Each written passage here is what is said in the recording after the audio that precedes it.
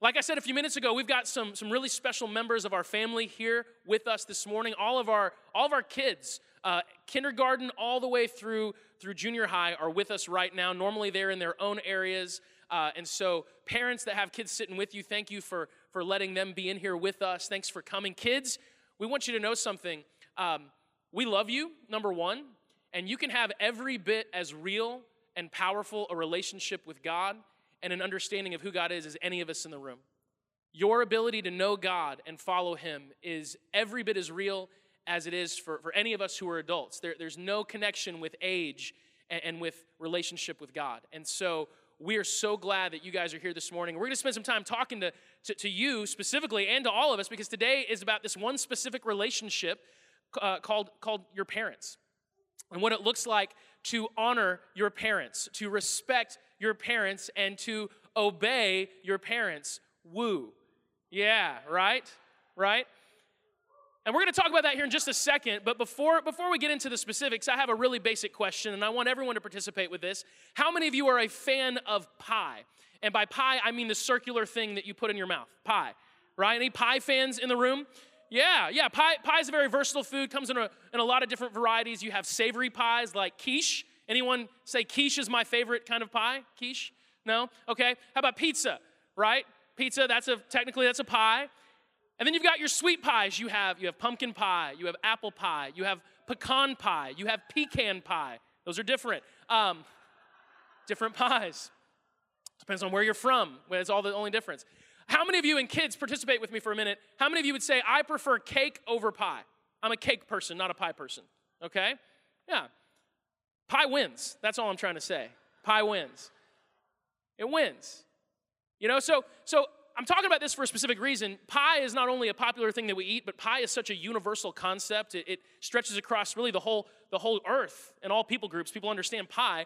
And we use pie as a way for us to understand life. That's how universal pie is, hence the invention of the pie chart. Like, we literally have charts that look like pies to help us understand life. And so I spent some time this week, and by spent, I mean wasted some time this week, looking at some very interesting pie charts. And I want to share some of these with you because they're very amusing. So, guys, go ahead and put the first one up. Let me explain what this one is. This is a pie chart that is all about the advice given in women's magazines, okay? So you can see there's only two slices, and they're virtually equal. The lighter colored slice is advice that centers around telling you that you are perfect the way you are. Do not change a thing about yourself. All right, the darker slice of pie is advice telling you how to change everything about yourself in 2 weeks or less. Lose 10 pounds, complete makeover, look different. That's all of it's just in those two categories, all right? That's a pie chart. Next pie chart. This one's awesome, super accurate. This is a pie chart that represents the actual purpose of a smoke detector in your house. Not the intended purpose, the actual purpose. That small dark slice that you see right there, that's to tell you that your house is on fire, okay? That giant lighter slice, that is to tell you that you're not good at cooking, okay?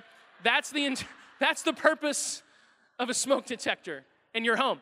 All right, this next chart, this one's actually really this one, guys, go ahead and move on. This was really big to me in my childhood.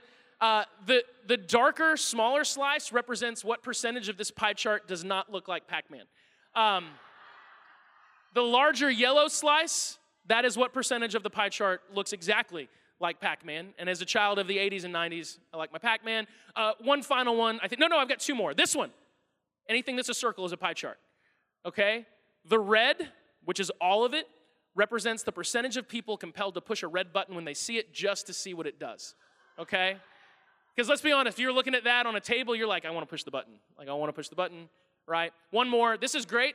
This is a pie chart that explains the mathematical concept of pi, Pi, which is the ratio of a circle's circumference to its diameter. And so if you've ever been like, what is pi? What is this 3.14159 and a bunch of other numbers thing? There you go. That's a pie chart that explains pi. It's really simple. So there's a pie chart for everything. That's the point. And the reason I'm talking about this, there's a point, I promise. You're like, why are we talking about pie? Number one, pray for the people in the second gathering, because when I talk about food closer to lunch, I can see it. You guys just ate breakfast, you're fine. They're starting to get toward lunch, and they're like, please stop talking about pie and food and reminding us that we need to eat. But the reason we're talking about this is because we often think about our life kind of like pie. We see all the areas and aspects of our lives as slices in a pie, right? So I have my relationship with my wife, and I have my relationship with my kids, and those are like slices in the pie. I've got my physical health, that's a slice. I have my finances, that's a slice. I have my career, that's a slice. You know, kids and students, you have your schoolwork and your relationship with your friends in schools and your extracurricular activities. Those are all slices in the pie. I have my faith, my relationship with God, that's a slice in the pie. That's how we often think about our lives. And so we have some slices that we're really excited about. We think those slices are good. We have other slices that we're like, that one needs some work. That slice isn't the way I'd like it to be. The problem, though, is that's not how pie works. Like, I've never had a pie where one slice was amazing, and then the very next slice was like, that slice wasn't very good. That's not how pie works. I've never had a pie where I eat a slice, and I'm like, I don't like that. I know, I'll try another and see if that one's better, right? It's just the pie. And so a better way of thinking about life is like ingredients in a pie. It all blends together. It all comes together. And so there's no way to have one aspect of our lives that's way out of whack and it somehow be separate from the others. It doesn't work that way. And so we've been talking for the last several weeks about relationships. We're going through the book of Ephesians in the New Testament of the Bible, and we're looking at this specific section where the author, Paul, talks about 3 key relationships that affect every single one of us at some point in our lives. Husbands and wives, children and parents. I should only count husbands and wives. I always count with fingers and I only have 5. So husbands and wives, children and parents, employers and employees. He goes through God's perspective on these relationships, and what we have to understand is that these are completely and totally connected to our life with God. It's not a separate category of life. It's not a slice in a pie. It's all the pie. So Jesus, he always connects loving God with loving people. In Matthew chapter 22, this man comes to Jesus and says, "Teacher, what must I," or rather he says, "What is the greatest commandment?" What's the greatest commandment? All the commandments in the Old Testament, by the way, there's a lot of them, like a lot. He's like, which one is the most important? And Jesus responds very clearly. If you have our mobile app, I'm just reading from that. He says, "You must love the Lord your God with all your heart, all your soul, and all your mind. This is the first and greatest commandment. And the second is equally important. Love your neighbor as yourself. The entire law and all the demands of the prophets are based on these 2 commandments." He says, hey, your relationship with God, loving him, it is deeply connected to your relationship with people. They ask for 1 commandment, he gives 2, because he says, look, you cannot love God with everything you have if you don't love people. And so as we've been discussing these relationships, this is not a separate aspect of life. If we want to serve God, those of us who say, I'm a Jesus follower, if you want to be a Jesus follower and live in relation to Jesus in a way that is honoring and pleasing to God, you have to live in relation to others in a way that is honoring and pleasing to God. These are part of the same pie. So we've been going through these relationships, and today we're talking to children. Now, as we've gone through the relationship so far, we've had to every week say, hey, not all of us are husbands. Not all of us are wives. Not all of us are parents. But the reality is, all of us are children. And if that doesn't apply to you, I want to hear your story so bad. I want to know how you're not a child of someone, physically and spiritually. If you've given your life to Jesus, you are a child of God. We sing that out because it's true. The Bible says anyone who belongs to Jesus has been adopted as God's very own son, very own daughter. We're all children. What we're going to do for a little bit is discuss God's perspective of how to be a child. He sums it up in Ephesians chapter 6, verses 1 through 3. Children, obey your parents. No woos for that one. Because you belong to the Lord, for this is the right thing to do. Honor your father and mother. This is the first commandment with a promise. If you honor your father and mother, things will go well for you, and you will have a long life on the earth. Obey your parents. Honor your father and mother. Now, what we're going to do practically this morning is talk to 2 groups of people. Because some of us in the room, we're children who are dependent on our parents, whether we like it or not. Like a lot of you guys in the room, young people, listen up. You live with your parents. You depend on your parents. They put the roof over your head. They put the food on the table. They provide for your basic needs. Maybe you're even a college student and you don't live at home anymore, but your parents are still paying bills and providing for your education. In some way, you are dependent on your parents. And we're going to talk to you. And then many of us in the room, maybe even most of us, we're no longer dependent on our parents. In fact, some of us might even have situations where in some ways our parents are depending on us.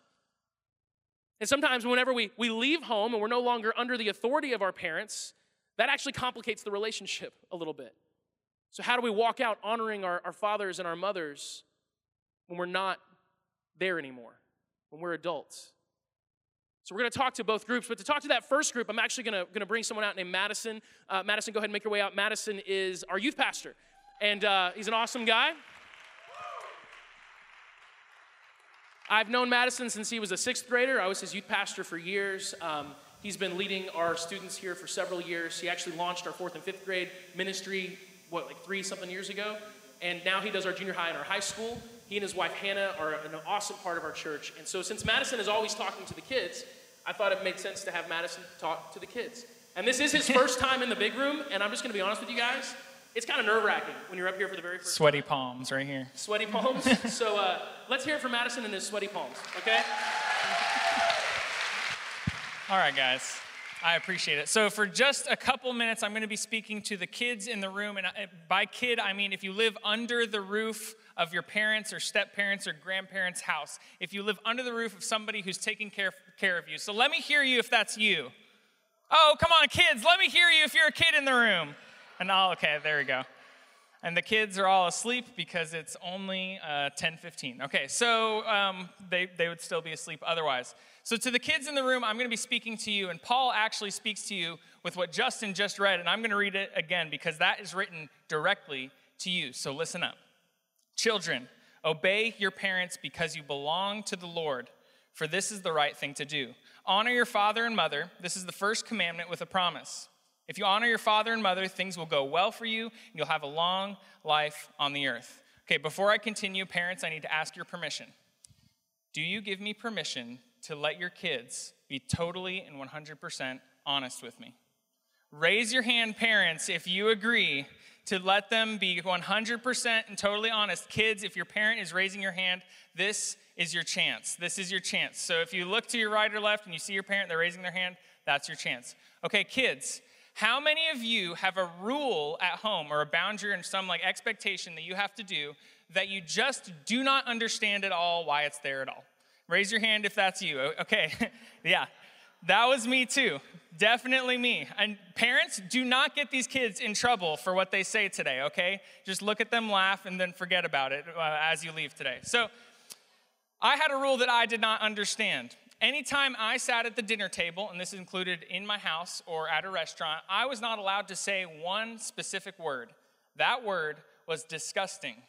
I was not allowed to say the word disgusting. And kids, you understand how challenging it is not to say the word disgusting, because there's a lot of things that are disgusting. And I'm so glad Justin brought it up and asked you guys if you like pie, because what I was going to bring up as an example of the most disgusting thing that was ever sat in front of me was quiche, spinach quiche.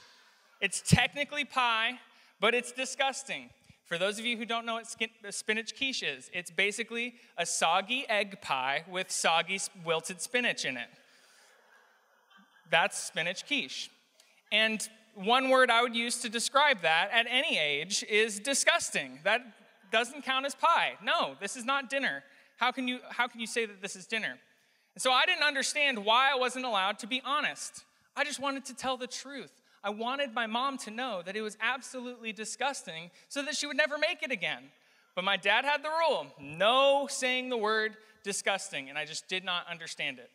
Eventually, I grew up a little bit, and I understood that he was trying to protect my mom's feelings when she has spent a lot of time preparing that meal for us. And we sit down and we go, this is disgusting. It probably hurt her feelings a ton. I also understood that if we said that at a restaurant, it would probably make the waiter think that there's something going like completely, absolutely wrong, and they'd run over there. So my dad was just protecting himself from the awkward conversations. But I didn't understand it at the time, so I'd ask why and say disgusting a lot. Okay, next question. How many of you kids have a rule at home that you just think is wrong? You do not agree with it. It might be bedtime, it might be your curfew, it might be, okay, yeah, raise your hands, raise it high. It's okay, it's totally okay.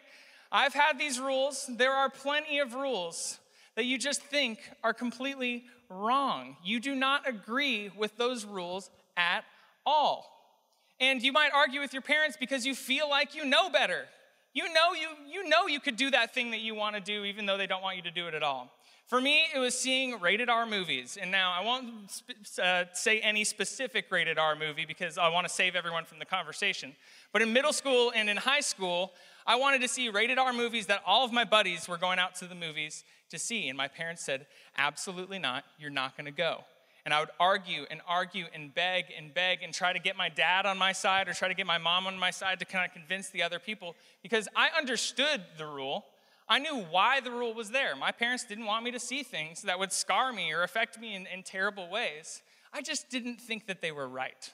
I just knew that I could handle it. Whatever happened on that screen, I could handle it. And it turns out I definitely couldn't handle it on those movies that I ended up getting to see. Scared me, terrified me. Anyways, so you all understand what it's like to have a disagreement with your parents on the rules that are in your house. You want one thing, your parents, they want another, and you end up butting heads or arguing or crying or slamming doors or stomping upstairs or whatever it is, running away. I don't know what you guys do. You end up freaking out just because you're butting heads on that disagreement. Now, I want to talk to you guys today about one person who understands exactly where you're at. He understands exactly the position you're in as a kid who disagrees with their mom or dad or whoever's taking care of them. And that person we're going to talk about today is Jesus. Jesus completely and totally understood what it was like to be a kid. Jesus was a 7-year-old once.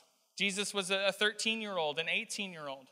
Jesus had earthly parents, Mary and Joseph, and I'm sure they weren't always on the same page. Jesus had a really clear and amazing heavenly father as well. So he had like a bonus parent.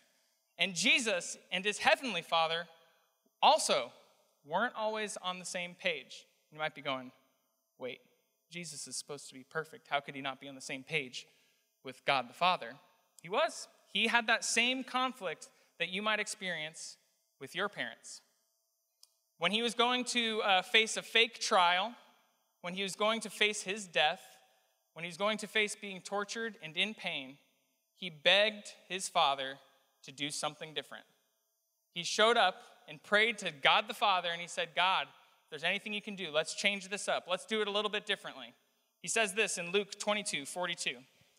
He says, Father, if you are willing, please take this cup of suffering away from me.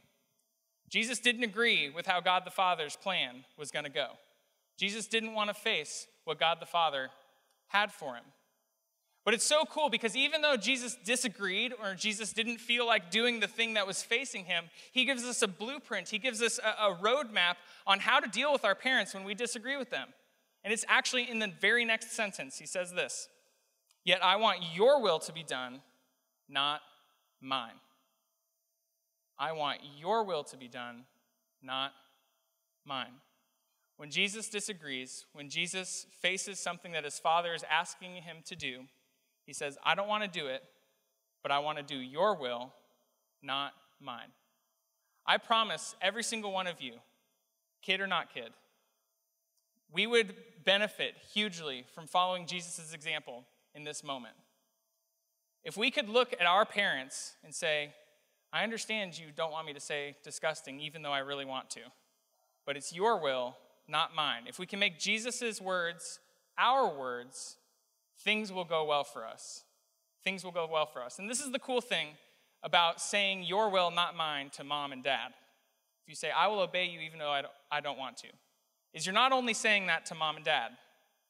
When you're saying to your parents that you're going to obey them, you are obeying Jesus too.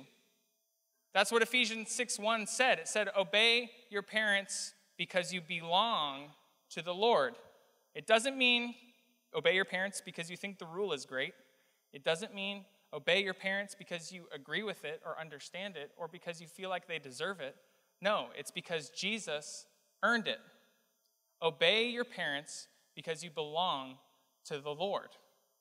It's that pie thing. You can't separate your relationship with your parents from your relationship with Jesus.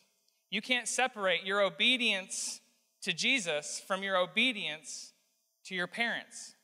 So we're told to obey our parents because of Jesus, because we belong to Christ.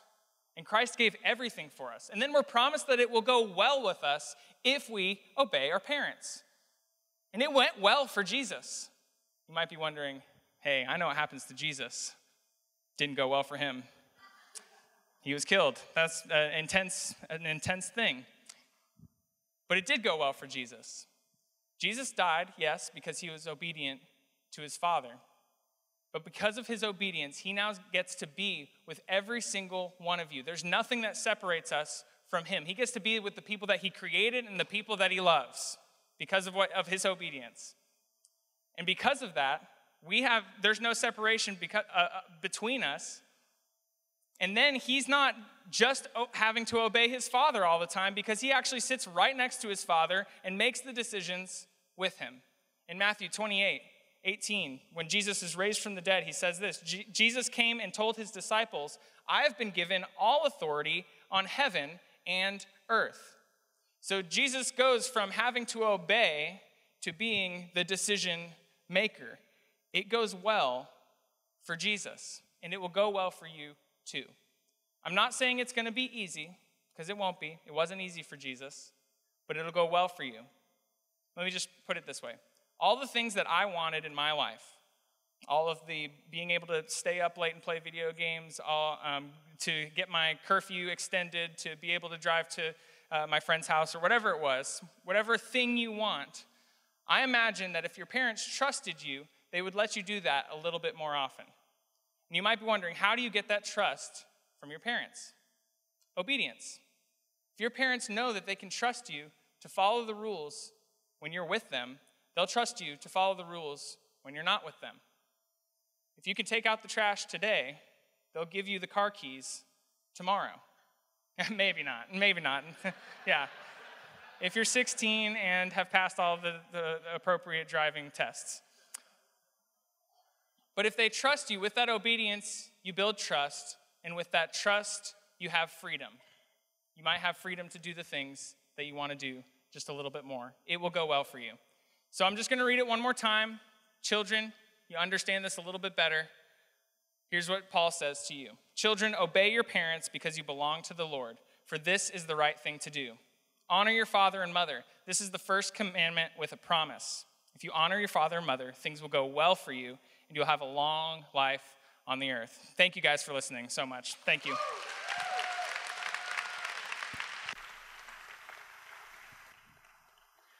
You know, parents, even if you're here and you have kids that aren't old enough yet to be in Madison's group at the junior high school, be excited and thankful that that's part of their future.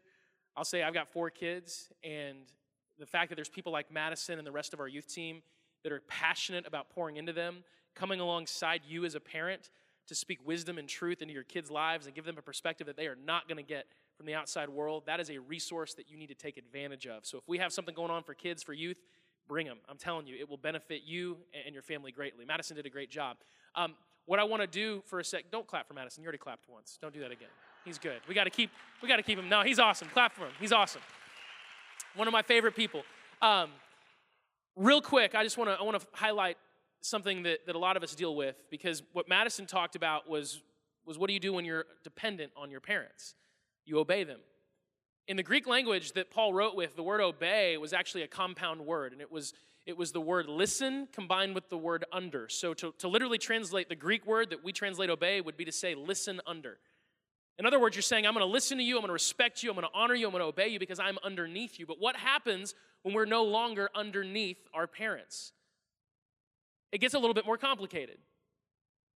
Now here's the reality. Those of you in the room who are no longer under the authority of your parents, you don't live at home, you're not provided for, you're your own person, you're an adult, you don't have to obey everything your parents say anymore because you're no longer under them. That has changed, but you still need to honor them. That never changes. You still have to honor your father and mother. That never expires, but it does get more complicated. Now, for many of us, maybe it's not complicated because maybe your parents raised you well, and they did a great job, and they are emotionally and financially and spiritually and physically healthy. So it's really easy to honor them because they're just doing it all right and perfect and good. And you're just like, they're the best example I've ever had. And I've never seen them make a mistake, do anything wrong. And the facade has not yet broken. You know, they're just great people. So it's easy. It's like automatic. It's just what I do. I honor them. But the reality is very few of us have parents who are financially, emotionally, spiritually, physically healthy. Because I don't know many people who are all four of those things. That's why our faith is about grace, that God gives us grace and forgiveness for our shortcomings, because they are many. So what I want to do for just a few minutes is walk us through some simple principles on how to honor your father and your mother, even when you're independent, and even when there's disagreement, maybe even unhealthiness, because that's a very common story. 3 words I want to look at really quickly. Number 1 is respect. Respect. This gets a little bit difficult because here's the reality. All of us who have grown up and left our homes and been adults and seen our parents from an adult's perspective, we know their stuff. We know their issues. My youngest turned 1 on Friday, and he's still young enough that if I throw him into the air, he is fully expecting me to catch him. There's no fear. He's like, yay, woo! You know, there's total trust. My 9-year-old would not be as excited because he's seen me drop things. The trust it's not as perfect. And all of us who have reached a certain age, we've seen our parents fail. We've seen our parents make mistakes. And the temptation is to take that because we have dirt and to use that as an excuse not to respect them, or at the very least respect the position that they have as our parents. How do you respect your parents when you're not underneath their authority? Well, number 1, you don't parent your parents. You may not be under your parents, but you are not over your parents either. And maybe there's seasons, there's situations. Look, the number of unique situations in the room with parents, I couldn't even possibly begin to categorize all of them because it depends on your family and what you're going through. Maybe there are situations where your parents are incapacitated and need your help. They may need you to make decisions for them because of things like that. But what I'm talking about is, generally speaking, when you disagree with your parents as an adult, you disagree with the way they do things, fine. That is your prerogative. And you might be right. But it is not for you to parent them, to take a position over them. It's not appropriate. It's not respectful. If you want to respect your parents, it means that you do not highlight their mistakes and their issues. There's a great story in the Bible. I encourage you to read it, the story of Noah and his son Ham. Yes, his son was named Ham. Kids in the room, be happy that your children, or your parents rather, did not name you Ham or another lunch meat of any kind. Like, be pleased that you're not going to school and your name's Turkey. That's a good thing. Your parents love you. Be grateful for that, right? Now, I'm not going to take time to read the story. It's not my job to read the Bible for you, so I encourage you to read the story of Noah and Ham if you don't know it. But the simple truth is, Noah makes a mistake, and he has 3 sons. 2 of the sons kind of cover for their dad out of respect. But Ham highlights his father's failure. If you're going to honor and respect your parents, you don't highlight their mistakes. And to do that, you have to have this one amazing ability that very few people have, myself included most days, is it's the ability to keep your mouth shut. You know, one of my favorite stories in Scripture is the story of King David. When he's young, he gets anointed to be the king of Israel, but there's a problem. There's already a king of Israel. He's a very jealous man. He's kind of crazy, and if he finds out that David has been anointed king, he'll kill David. And so David's anointed king in secret. Can you imagine being this young man and knowing that God has chosen you to be king? That you've been anointed to be the next king? It's just a matter of time. How hard would it be to keep that secret? To not, in one moment of weakness, just say, hey, by the way, I got anointed king. I'm the next king, guys. 20 plus years later, he gets to be king, but he kept that to himself. And Saul, the king at the time, suspected that David might be next in line. He suspected that God was with David, but he never knew for sure because David kept that to himself. He kept his mouth shut. You're going to know things about your parents. You're going to know their mistakes, and you're going to be tempted to vent. And I've had to repent of that. I had to text my little brother this week and say, hey, man, I am sorry for all the times I have vented to you about mom and dad. It's something that's really easy to do as a sibling or with your spouse, to be like, oh my gosh, they did this, and it drives me crazy. But that's not honoring. You will see things. You will know things. Keep it to yourself and pray. Don't parent. Don't highlight their failures. Respect. Number 2 is peace. Peace. Paul wrote this in Romans chapter 12, verses 17 and 18. Never pay back evil with more evil. Do things in such a way that everyone sees you are honorable. Do all that you can to live at peace with everyone. To live at peace with everyone. Your parents are included, by the way, in that. Live at peace with your parents. What that means is that at all costs, avoid arguments. At all costs, avoid there to be disruptions in your home. Live at peace with your parents. That's going to require forgiveness, an immense amount of forgiveness, because like we said, the older you get, the more you realize how in your mind, and again, maybe you're not 100% accurate, but in your mind, they should have done it this way, they should have done it that way, they made a mistake here. Yeah, that's fine, we're all people, and one day our children will have the same list. It may not be the same list, actually, but they'll have a list. Hopefully it's a different list than our list, but make no mistake, there will be a list. The prayer is that it's a small list. But we're not perfect either. And if you're going to live at peace with your parents, you have to forgive. You have to pray. When you're reminded of something that frustrates you, when you're reminded of something that gets under your skin, you have to stop and give that to the Lord and say, Lord, help me forgive my parents for this. Big or small. Look, if you're a Jesus follower, you've been forgiven of everything. The blood of Jesus covers your sin, and it covers your parents' sin as well. Completely and totally. And so forgive. Now I will say this. Sometimes the only way to live at peace with your parents in some situations where maybe there's a lot of unhealth is you have to have some distance. There are times where distance is required for peace. But here's the thing. It can never be distance that is out of spite. So if you set a boundary and you create distance to create peace, it can never be out of spite. It can never be to get back at them, to make them feel a certain way. It can never be manipulative. It can't be that you're going to create distance so that they respond a certain way so that you get your way. That's manipulation. That is not from God. And if you do need distance for there to be peace, okay, this isn't out of anger, this isn't out of spite, this isn't manipulation, it's because you recognize that there is something unhealthy and you need safe distance from it. If that's the case, it can never be a situation where you make a vow in your heart that it's always going to be that way, because God wants to reconcile things. He is a God of reconciliation. 2 Corinthians chapter 5, verse 19, for God was in Christ, reconciling the world to himself, no longer counting people's sins against them, and he gave us this wonderful message of reconciliation. God has a heart and a desire to reconcile people together, just like he reconciles us to him. So if you have to create distance and set a boundary, do not make a vow in your heart that this is how it will always be. Be open to God mending things. Be open to God reconciling. And believe that peace is possible. Sometimes it seems like it can't be. There's no way. There's no way there's going to be peace. Jesus says it so well in Matthew chapter 19. He says, look, from a human perspective, it's impossible, but with God, all things are possible. And when he says all things are possible, he means all things. Point in case, a dead man raises from the grave 3 days later. All things are possible with God. So peace is possible. Number 3, really quickly, it's thank.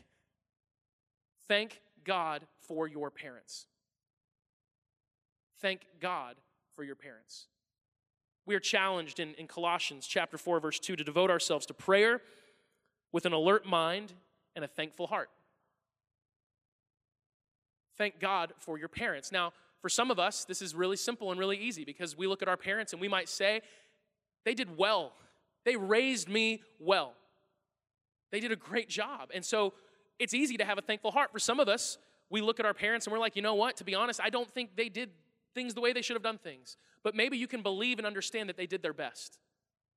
That they did the best with what they were given, with what they experienced, and maybe their best still had opportunities. All of our best does. And for some of us, we grew up in situations that were so unhealthy that the only thing we can think to thank our parents for is the fact that we're alive. But the reality is, and we're seeing this happen in our world in great numbers, a lot of kids don't make it out of the womb. And so you can be thankful at the very least for that. So here's the deal. If you want to honor your parents, respect them, live at peace with them, and thank God for them. On that thankfulness thing, by the way, I promise you that if you do something, or I can't promise necessarily because I'm not God, but I highly suspect that if you were to spend some time today or this week in prayer and say, Holy Spirit, draw to my attention all the things I should be thankful to my parents for, I highly suspect that list would be much longer than you might initially think. especially if you get specific and you allow God to bring to your attention moments and memories and specific situations where your parents sacrificed and gave something up.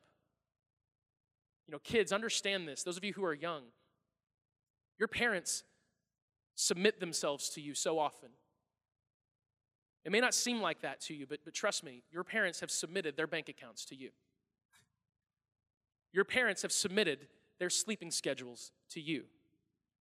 Your parents have submitted their daily routines to you and to your needs to get you where you need to be so you enjoy the things you need to enjoy. Be thankful for that. And for all of us who are older, sometimes the more distance we get from our parents, the easier it is to forget all the things we should be thankful for. So spend time this week thanking God for your parents and asking God to bring to your attention all the things you have to be thankful for. The list might be longer than you think. We're going to wrap up, and worship team, you guys can make your way out. We have one person that's about to give their whole heart to Jesus, about to get baptized right now, so we're going to celebrate that. But I do want to say this as we transition. There is no way for me to imagine all of the different specific scenarios in the room when it comes to your relationship with your parents. I know people whose parents got divorced after 40 years of marriage.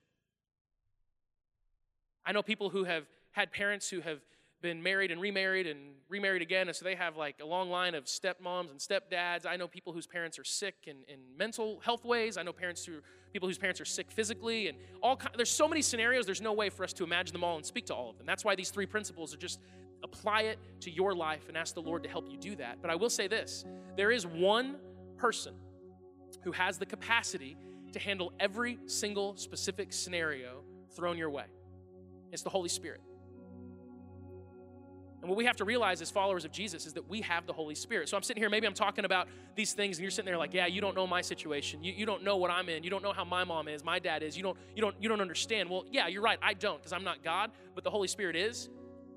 And Jesus specifically said when he promised us the Holy Spirit in John chapter 14, he said, when the Father sends the advocate as my representative, that is the Holy Spirit, he's going to teach you everything and will remind you of everything I've told you.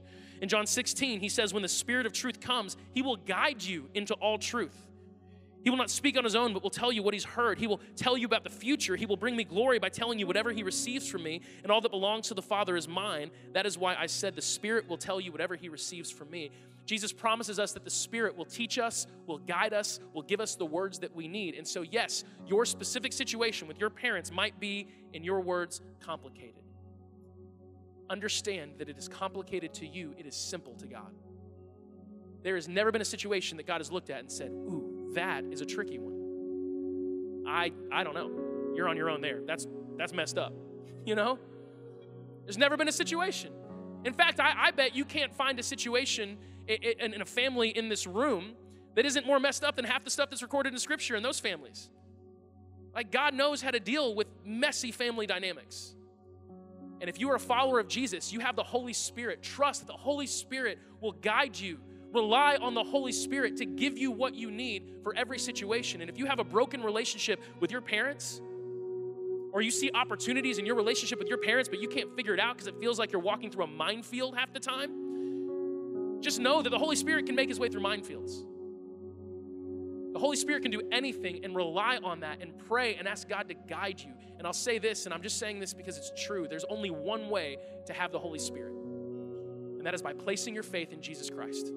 You do not get the Holy Spirit active in power in your life without confessing a faith in Jesus Christ. And if you're here today and you're like, look, you're talking about parenting, I don't know what to do. You're talking about having kids and all this kind of stuff. I don't know what to do. I don't know how to make sense of these relationships in my life. I just don't know how to progress. The Holy Spirit does. You need the Holy Spirit. You need Jesus. And he loves you. He loves you. You give your life to him. He says yes to you. He says yes to you, and he will gift you and give you everything you need, the Bible says, for life and godliness. He will give you his Spirit, his presence in your life, and you will have a guide that will help you sort out any situation you're in. So give your life to him. All that looks like, simply, is saying in your heart, I believe in you, Jesus. I put my faith in you. Help me. And the very first step of obedience you take as a follower of Jesus is to get baptized. You can sign up today in the lobby to get baptized if you like, but we have a person that's about to do that right now. And so let's pray together and let's celebrate this moment. Father God, thank you so much for this person, this child of yours.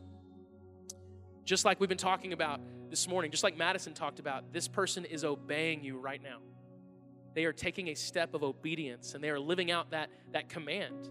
They're honoring you as their father by walking in obedience to you to be baptized. And so, Lord, we're saying as a church, we want to come around them. We want to celebrate with them. We're going to cheer them on in this moment, but we're going to commit to being beside them in the moments to come.